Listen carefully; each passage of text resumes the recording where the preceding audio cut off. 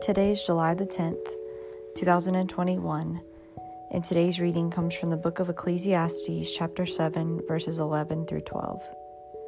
It says, "Wisdom like an inheritance is a good thing, and benefits those who see the sun.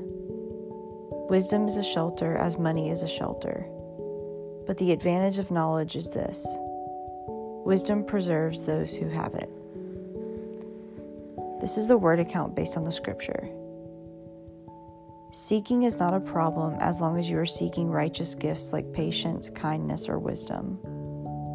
The pursuit of carnal things will lead you into a spiritual prison, because pursuing objects or status will not benefit the kingdom or encourage your reliance on your Father. Having more money will not make you more of Christ's son or daughter. Money will not comfort your heart in the midst of grief or satisfy your soul with lasting contentment. The desire for needing more is utterly relentless.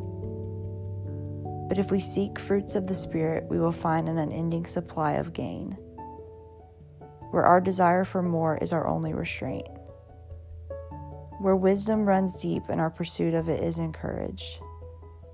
Seeking and finding is our God-given purpose.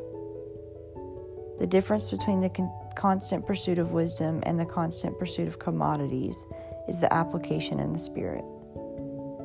One draws you away from righteousness and one draws you near it. One results in exhaustion and one provides revelation.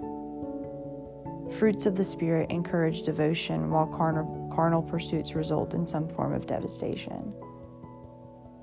So if you are going to pursue something with passion, make it one of the spiritual fruits. Seeking more righteousness is always a beneficial pursuit. The reward of carnal objects is fleeting, but the fruits of the Spirit provide eternal rewards. You will never be disappointed when it's God you are walking towards. Amen.